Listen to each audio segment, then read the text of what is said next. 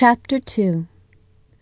During the same period, in the Afghan city of Herat, a precious 10-year-old girl, only a few years older than Hafiz's oldest son, was full of life, hopes, and dreams. "You have a beautiful daughter," the neighbors continually told her parents. "Not only beautiful on the outside with her powdery skin, eyes the color of pools of honey, and her black hair in contrast, but her soul is beautiful as well. You can tell even at her tender age that she is special, very special." Zuleika's parents would nod, offering a polite thank you. They knew what a stunning young woman this child would bloom into, and while they didn't lie to her about her amazing physical features, they downplayed their importance. "It's much more important that your soul is cleansed." The girl looked up at her mother and answered, "You tell me this a lot, Mother, but what does it mean?" "It means you treat all people as equals. Be kind and loving to everyone you meet." "Why wouldn't I do this?" she asked in return, a blank expression on her face.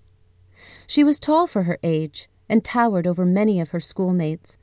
That didn't seem to trouble either her or her friends, for everyone accepted her just as she was. She attended the local school in Herat, nearly 400 miles from Kabul, where she excelled in the English language. It wasn't really surprising that she turned out to be a bright and eager student. Both of her parents were teachers. Her father taught mathematics in the high school. Her mother taught middle school students Dari, one of the languages of the country. Her parents' dedication to their students and the concept of education inspired Zuleika to want to become a teacher herself.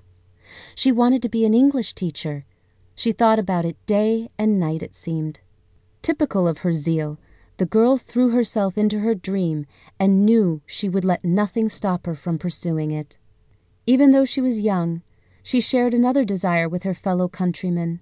She dreamed of the day the Soviet soldiers would leave Afghan soil. She couldn't bear to see them in the streets with all their military equipment. It scared her. But more than that, it got her thinking. "What right do they have to patrol our streets?" she asked herself daily. "What we do in our country is really none of their business." When Zuleika asked her father about this as he graded his students' math homework one evening, he chortled a sad sound. "As you grow," he said, "you'll be amazed at the number of things that occur around you, and to you that aren't fair. That doesn't make them any less real, though. It's a sad lesson of life that you'll run across more and more as you get older." He paused a beat and then added, "Keep that in mind, my darling, as you follow your dreams." Zuleika's 10-year-old ears weren't sure what to make of that statement, but it felt like a warning.